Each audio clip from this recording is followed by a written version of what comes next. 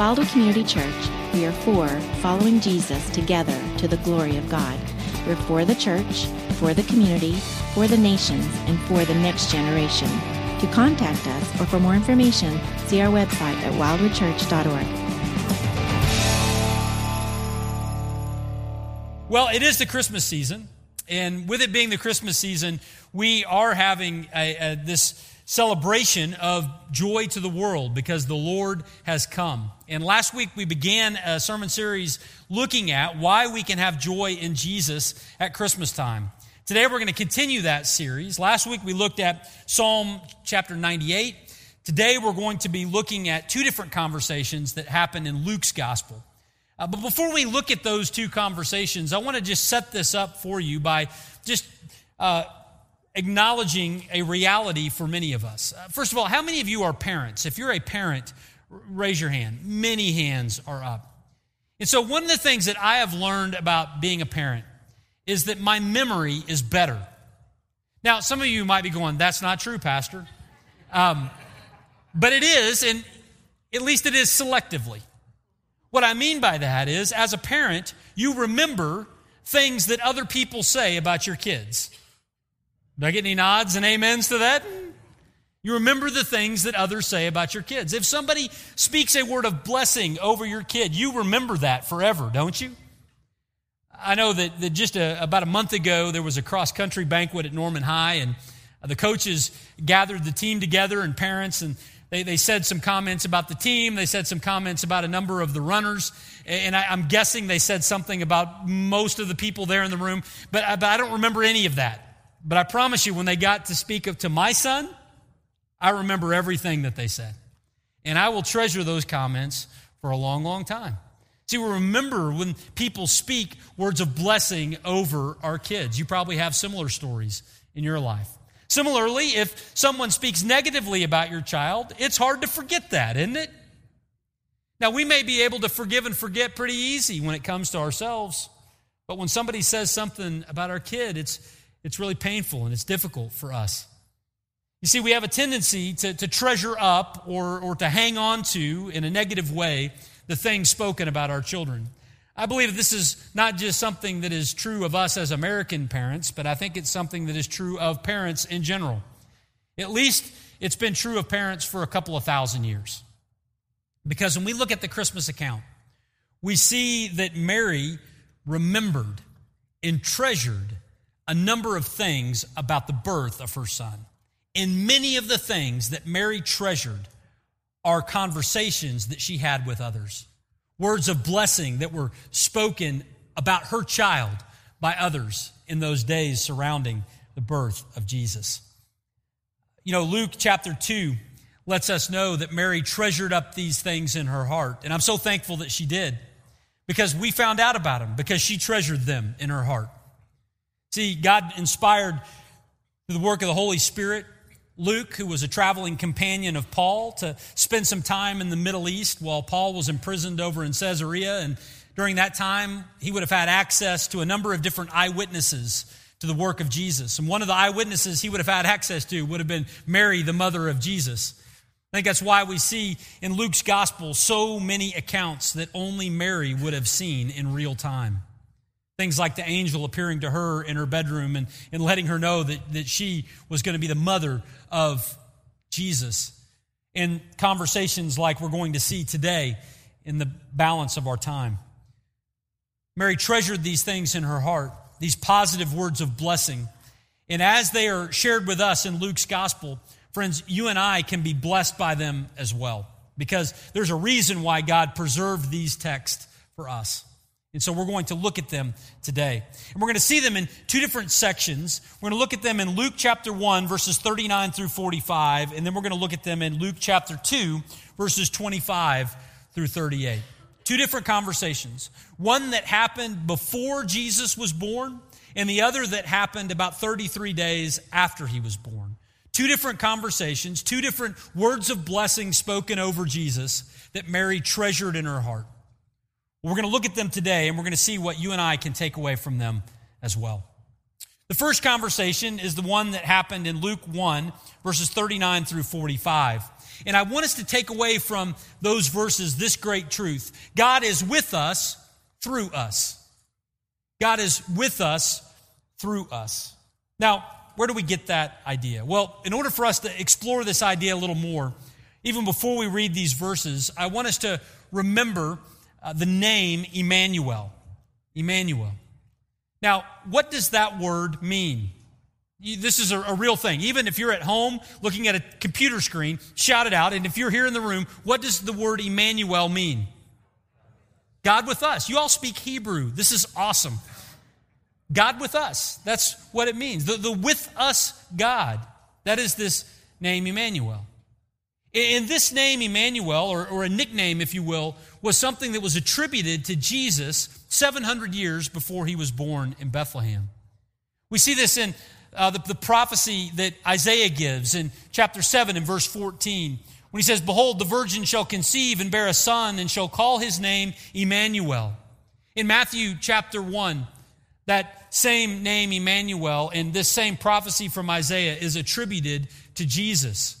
And so one of the nicknames of Jesus, not his given name, not the name that he went by his friends, that was Jesus, but a nickname or a title, something that he was God with us, or the name Emmanuel. Now, this is not just a title, and it didn't just mean Jesus was a good guy. It meant that Jesus was literally God who was with his people. This is something that is made quite clear in John chapter 1 and verse 14 when it says, "The Word became flesh and dwelt among us. And we have seen his glory, glory of the only Son from the Father, full of grace and truth." When people looked on Jesus, they saw God himself. Jesus was among them. He was with them. He was God with us. And Jesus arrived as God with us when he was conceived in the womb of Mary. Something that happened in the verses immediately preceding the verses we're going to look at today. They're the immediate context of Luke chapter 1, verse 39. In the verses right before that, the angel shows up and tells Mary in no uncertain terms that she will conceive and have a child that will be in a miraculous way. Though she had never slept with a man, she would have a child, and this child would be a product of the Holy Spirit, who would ultimately be the Son of God, Jesus Christ. She finds out this news that God with us was going to come through her. And what happens next is what we see in verses 39 through 45. So if you got a Bible, turn there to Luke chapter 1, verses 39 through 45. It says, "In those days, Mary arose and went with haste into the hill country to a town in Judah. And she entered the house of Zechariah and greeted Elizabeth. And when Elizabeth heard the greeting of Mary, the baby leaped in her womb. And Elizabeth was filled with the Holy Spirit. And she exclaimed with a loud cry, 'Blessed are you among women, and blessed is the fruit of your womb. And why is this granted to me, that the mother of my Lord should come to me? For behold, when the sound of your greeting came to my ears, the baby in my womb leaped for joy. And blessed is she who believed that there would be a fulfillment of what was spoken to her from the Lord.'" And so we have in these verses what happened next after Mary found out that she was pregnant with Jesus. Now, let me ask you a question. Did Mary have God with her? This is a real question. Did Mary have God with her? How would you answer that? Yes. And how was God with her, at least in one way? By Jesus being in her womb. From the moment of conception. Jesus didn't, as Greg reminded us of earlier, didn't become God later on, but at the moment of conception, God was with Mary. But you know, it's interesting. When Mary conceives and has this baby inside of her womb, it happened in real time. That means that there was a 9-month period of the baby being in her womb. Now, in the early days of pregnancy, how is it that someone knows that they're pregnant? Well, sometimes you might not know for a little while. until maybe you start to show or until the baby begins to kick. But in the early days of Jesus being with Mary, she wasn't showing and he wasn't kicking. So how is it that God reminded Mary in that moment that he was still with her? How did he do that? God was with her, no question. But how did God remind her that he was with her? Did he send an angel every day to sit by her side on her bedside and pat her on the knee and tell her it was going to be okay? Well, I don't think so. We don't know for sure, but I'm guessing that would have been something she would have treasured. That might have been something that would have made it in the book. There's no mention of that. So how is it that the Lord took care of Mary in those moments? Well, what we find out is that the Spirit, through the angel, informed Mary that her relative, Elizabeth, living in the hill country of Judah, was also pregnant. Now, Elizabeth, we know from earlier in Luke's gospel, was too old to have a kid. And her womb had been closed for her entire life. She and her husband were old folks. And old folks don't conceive. But God had opened their womb, not through an immaculate conception, but still supernaturally providing through the physical way for them to conceive and have a child. And so the Lord says to Mary, hey, your relative is also pregnant. Implication, why don't you go hang out with her? And so what does Mary do? Mary goes to spend time with Elizabeth. Now, this was no small thing. Elizabeth didn't live next door. She lived 50 to 70 miles away. So this young, teen, pregnant mom, whose husband is considering divorce, makes the long walk to Elizabeth's house. Now, why did she go there? People have hazarded different guesses as to why she went there. One of the theories is that she went there for her physical safety. This is the idea that because of her unexpected pregnancy, that maybe there was some vigilante justice that was wanting to be enacted on the streets of Nazareth. That's a theory, but honestly, the text doesn't give us any reason to think that she had any reason to fear for her physical safety. So if it wasn't for her physical safety that she left and went, why did she go? Friends, I think she went there for her encouragement. I think the Lord knew that she needed to be cared for in this moment. She needed to be reminded that God was with her, and the way that God was going to do that was not by sending an angel to sit on her bedside, but to send her to the one person in all the world who knew something about a supernatural pregnancy. And so she walks 50 to 70 miles to spend time with her cousin, Elizabeth. She walks in, and the encouragement begins. What did it look like? Well, we've seen it in these verses. When Elizabeth heard the greeting of Mary, in other words, Mary, Elizabeth, when those words are spoken, suddenly the baby inside of Elizabeth's womb leaps. What does that feel like? As a man, I have no idea. But it felt like something. Elizabeth felt something different. The baby in her womb, John the Baptist, the forerunner of Jesus, leapt when Jesus was present. Now just think about that for a moment. Those people, John in Elizabeth's womb, Jesus in Mary's womb, they're leaping for joy, even though they're in the womb. We see in this moment an encouragement and a reminder that God is with Mary. Next thing that happens, Elizabeth is filled with the Holy Spirit. She begins to speak. She exclaimed with a loud cry, "Blessed are you among women." Mary, blessed are you. And Mary might have made that long walk thinking, I am not blessed. I don't know what's going on. My husband's considering divorce, et cetera, et cetera. This is a very confusing time for me. She walks in. What is it that Elizabeth says to her? Mary, you are blessed. Blessed among women are you. It's a reminder that God was with her. Blessed also is the fruit of your womb. This child is no accident. He's the product of God. He's a gift. He's a blessing. Not only that, but she continued and said, and why is this granted to me, Elizabeth says, that the mother of my Lord should come to me? Mary's wondering, who is this child that I'm carrying? I mean, Mary, did you know? I mean, I guess she didn't know. They just had told her that this was going to be the Son of God, but here she is in this moment, still trying to process what all that meant. And Elizabeth's first words to her are, hey, guess what? The baby inside of you is my Lord. Is, not will be, is. An acknowledgement that she was carrying the Son of God. She said, for behold, when the sound of your greeting came to my ears, the baby in my womb leaped for joy, and blessed is she who believed. In other words, Mary, you have responded exactly correctly. How does God provide for Mary? How does God remind Mary that he is with her? He does so through the ministry of Elizabeth and the Spirit of God working through her.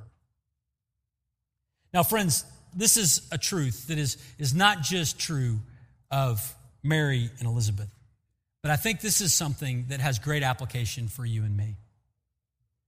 Because we might wonder, is God with us? Is God with us? I mean, I've heard a sermon that said that God's with us, but is God really with us? Well, the Scriptures tell us emphatically that God is with us. The Holy Spirit, if we have trusted in Christ, God has sent His Holy Spirit to reside on the interior of your life. Ephesians chapter 1 says, from the moment of belief, we have been sealed by the Spirit. Jesus would say in the Gospel of John that the Spirit guides us into all truth. Galatians will tell us that the Spirit will empower us to live the life that God has called us to live. So is God with us? Absolutely, God is with us. And the Spirit is evidence of that. But God reminds us that He's with us, not just through the work of the Spirit on the interior of our lives, but through the work of the Spirit among the body of Christ around us. See, God still ministers to us through His people. And if this is true, if it was true of Mary, if it's true of us today, then what are some ways we might seek to apply this reality? Well, the first one is this. If God is with us, through us, then don't isolate. Don't isolate. You know, often when things get difficult, when life is hard, when circumstances weigh us down, we want to isolate away from others. Sometimes we isolate even in a crowd by the way we kind of shut down in our interactions with others. Other times we isolate by not even placing ourselves among others. But if God is with us, through us, then we ought to be encouraged and reminded to continue to meet with others. That's true of our reasons for gatherings on Sundays. It's true of why we have small groups and we have opportunities to gather as a church family throughout the week. We don't isolate because we believe that God is with us, through us. And if this is true, then we ought to have an expectation as we interact with others that God might use us to minister to others as we interact. See, we're more than just a room full of people. We're a room full of ministers. We're a room full of people. If you have trusted in Christ, we're a room full of people who have the Holy Spirit of God residing within us, and God wants to encourage those around you that He is with them through you. Someone's weeping, we can weep with them, a reminder that God sees them in their pain. Someone is rejoicing, we can rejoice with them, reminding that God is celebrating with them in their celebration. Someone's got questions, we can listen and we can point them to God's truth because God cares and He wants to guide them. And many times the way that God will guide will be through us. So the first thing that we see that Mary treasured was this conversation with Elizabeth. And I think from that, you and I might take as an application that God is with us and He's with us through us. There's a second conversation that I want us to look at today. And the second one happens not before Jesus is born, but actually after Jesus is born. Now, when I say that, some of you are going, wait a second. Are you telling me that we're skipping all of the scriptural accounts of the birth of Jesus for the rest of the Christmas season? The answer to that is no. We're going to go back and we're going to see Jesus' birth. But today, as we look at these conversations that Mary treasured, I want us to look at a conversation that happened not the day that Jesus was born, but 33 days after Jesus was born. And it's the conversation that happens with two people, one named Simeon, the other named Anna, in Luke chapter 2, verses 25 through 38. And from that conversation, I believe that we can gain this principle that in the birth of Jesus, we find something that prepares us for death. The birth that prepares us for death. Now, where do we see that in these verses? Well, 33 days after Jesus was born, as was the custom in the Jewish law, Mary and Joseph take Jesus up to the temple where they are going to present him and offer a sacrifice of purification. When they show up at the temple, verse 25 tells us this. It says, "Now there was a man in Jerusalem whose name was Simeon. This man was righteous and devout, waiting for the consolation of Israel, and the Holy Spirit was upon him. And it had been revealed to him by the Holy Spirit that he would not see death before he had seen the Lord's Christ. And he came in the Spirit into the temple. And when the parents brought in the child Jesus to do for him according to the custom of the law, Simeon took him up in his arms, and he blessed God and said, 'Lord, now you are letting your servant depart in peace, according to your word. For my eyes have seen your salvation, that you have prepared in the presence of all peoples, a light for revelation to the Gentiles, and for glory to your people Israel.' And his father and his mother marveled at what was said about him.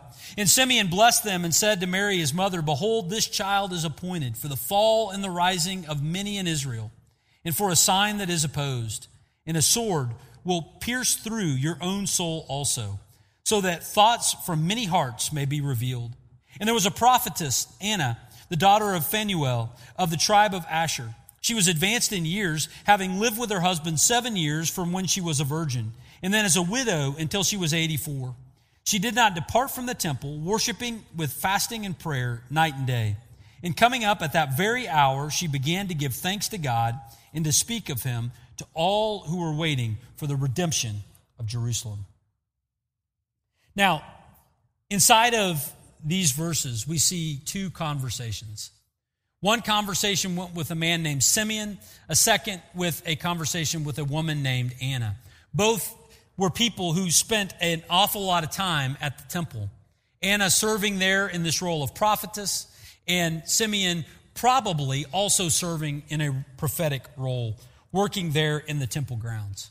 Now, as Jesus, in the arms of Mary and Joseph, showed up at the temple that day, Simeon notices that Jesus is the one. Now, by that, I mean that Simeon was someone who was devout. He was righteous. He had a relationship with God, and inside of that relationship, he was waiting for, longing for, what is said in the text is the consolation of Israel, the Messiah coming. And somehow, in Simeon's times of prayer and study, the Lord had confirmed to him that he would not die before seeing with his own eyes the Messiah. Now, that would be a pretty amazing promise. But day after day, Simeon went to the temple, Simeon went to work, and day after day, he had not seen the Messiah. Well, 33 days after his birth, in walks Mary and Joseph and Jesus.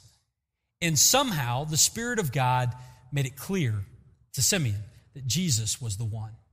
Now, how did that happen? I think it happened because bells went off and it made this sound like ding, ding, ding, ding, ding. No, I don't know how it happened. But somehow, some way, it happened that Simeon was certain that he had been confirmed that Jesus was the one. And so upon seeing that confirmation, what does Simeon do? Well, Simeon took up Jesus in his arms and he blessed God. And he said this, he said, "Lord, now you are letting your servant depart in peace." In other words, Lord, now I can die. And I can die in peace. Why could he die in peace? Because according to the word of the Lord, he had seen with his own eyes the salvation that the Lord had prepared. God had delivered on his promise, and Simeon saw in Jesus the salvation that he so desperately needed. In the birth of Jesus, Simeon understood that there was the one who would conquer death.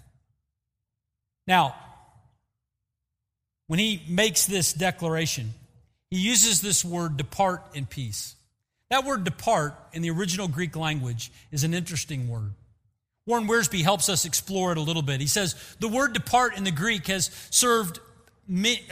several meanings, and each of them tells us something about the death of a Christian. It means to release a prisoner, to untie a ship and set sail, to take down a tent, and to unyoke a beast of burden. God's people are not afraid of death because it only frees us from the burdens of this life and leads into the blessings of the next life. So what Simeon saw in Jesus was the ability to face death, set free from the bondage of sin, set free from the things that would tear us down. Simeon saw in death something positive. He could leave in peace because of what Jesus would accomplish. And this thing that Jesus would accomplish would be available not just to a few, but would be available to all. Look at how he concluded his statement. He said, Jesus is the salvation that is prepared in the presence of all peoples, a light for revelation to the Gentiles and for glory to your people, Israel. He says, this is something that is available to all. But after making that statement, we might want to take this and run with it and say that somehow Mary and Joseph would take from this that everyone would be saved because of what Jesus did. That it didn't matter what we did, but Jesus would save everyone. But what Simeon goes on to say next is really interesting. He goes on to let everyone know, including Mary and Joseph, that our response to Jesus would be critical into how we would face death in light of who he was. He says this, he blessed them. He said to Mary, his mother, he said, behold, this child is appointed for the fall and rising of many in Israel, and for a sign that is opposed. And a sword will pierce through your own soul also, so that thoughts from many hearts may be revealed. You see, what Simeon was saying was that because of who Jesus was and what he would do through his death on the cross, not everyone would be saved. Some would rise while others would fall. Some would believe him while others would oppose him. And the opposition of Jesus would lead to something very painful for Mary, the mother of Christ, as she would watch her son ultimately be crucified on the cross. This was all understood from the beginning. Maybe they didn't know all of the details, but this was the plan, and it was unfolding in their midst. And it reminds us that Jesus and the salvation that he offers that helps prepare us to face death with peace requires our response. It requires our response. Simeon understood that seeing Jesus and believing in him led to departing in peace, but seeing Jesus and rejecting him would lead to judgment one day. Our response matters. Well, after making this statement, Anna walks in. She hears what has been said, and then she responds this way. She says, Anna, coming up at that very hour, gave thanks to God, and she began to speak of him to all who were waiting for the redemption of Israel. She did not keep this message to herself, but she went and proclaimed it to all who would hear. Friends, this is the appropriate response. If we find someone who can defeat death, why would we keep a relationship with that person to ourselves? Would we not take that message and share it with others that they may be saved as well? That's what Anna models for us. And it's an appropriate response for us this Christmas season. And so we see this conversation with Simeon, and we see this conversation with Anna, and it reminds us that there is a birth that prepares us for death. But how might we respond to this message? Well, a few thoughts. The first thought is this: the gospel prepares people for death. Now, some of you might be thinking, wait a minute, doesn't the gospel prepare us for life? And the answer to that, of course, is yes. In Jesus, we find our true meaning. In Jesus, we find our true purpose. In Jesus, we see what it looks like to truly live a life that is glorifying to God. And so in those ways, in what Jesus has done and through the gift of the Spirit and the proclamation of His Word, we find life. But friends, let's not lose sight of the fact that Jesus came and died to prepare us for death. And Jesus rose from the grave so that we might have peace in death as well. And so the question that I have for each of us is this. Like Simeon, are you ready for death? Simeon says, I can now depart in peace because my eyes have seen the salvation of God. Are you ready for death? The only way that I know of to be ready for death is to believe in Jesus Christ. His death on the cross paid the penalty for your sins. If you trust Him, salvation is yours. But if you reject Him, then you face death, not in peace, but awaiting judgment. And so, are you ready for death? Jesus has made it possible for us to be ready for death, to depart in peace, if we would but trust in Him. And the second thing, like Anna, are you telling others about the life that is found for them in the birth of Jesus? Friends, this is the motive I have in this message today. Like Anna before me, I want to stand and tell you of the salvation that is available in Christ, that we might come and place our faith and trust in Him. Friends, that this morning, that there would be none who are with us today and none who are joining us online who would hear these words and just think, well, isn't that a nice Christmas message? But that we would hear these things and we would look upon them with faith and we would trust in Christ as our rescuer of sin and judgment. If you've never done so, you can do so even this morning. And friends, as we leave this place, that we might extend this message to those in our networks and invite them to trust in Christ as well. This morning, we have seen that God is with us through the conversation with Elizabeth. And we've also seen that there is a birth that prepares us for death, that Jesus is the one who makes it possible for us to depart this world in peace. Now, as we prepare to end our service today, we're going to remember these great truths in a couple of ways. The first way that we're going to remember them is we're going to sing a couple of songs. We're going to sing the song, O Come, Emmanuel. Now, why would we sing that song on a day like today? We're going to sing, O Come, Emmanuel, because we are going to remind each other as we sing that God is with us. He's with us in that Jesus came to us. He's with us in that the Spirit of God resides within us if we have trusted in Christ. But He's also with us in the way that we gather as representation of the body of Christ this morning. And so we will gather today and sing, O come, Emmanuel. And then we will sing the great song, What Child Is This? And why will we sing that song today?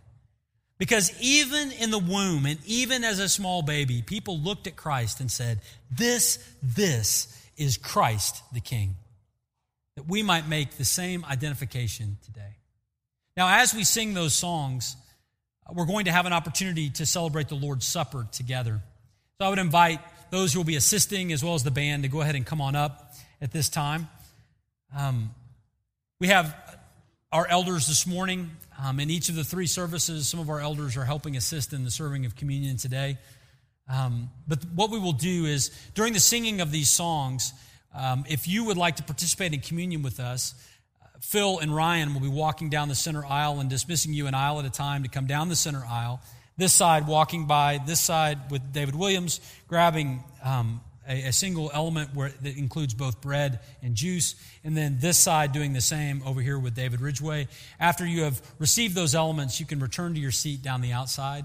Once everyone has been served, then we will have an opportunity to eat and drink together after the conclusion of our songs. And so this meal is open to all who have placed their faith and trust in Christ, whether that is something that happened years ago or it's something you desire to do even this morning. Know that we would be honored if you celebrate the Lord's Supper with us today. Let me pray, and then let's sing. Lord Jesus, thank you for this great reminder today. May we respond in faith now, remembering the great truths of who you are. In Jesus' name, amen.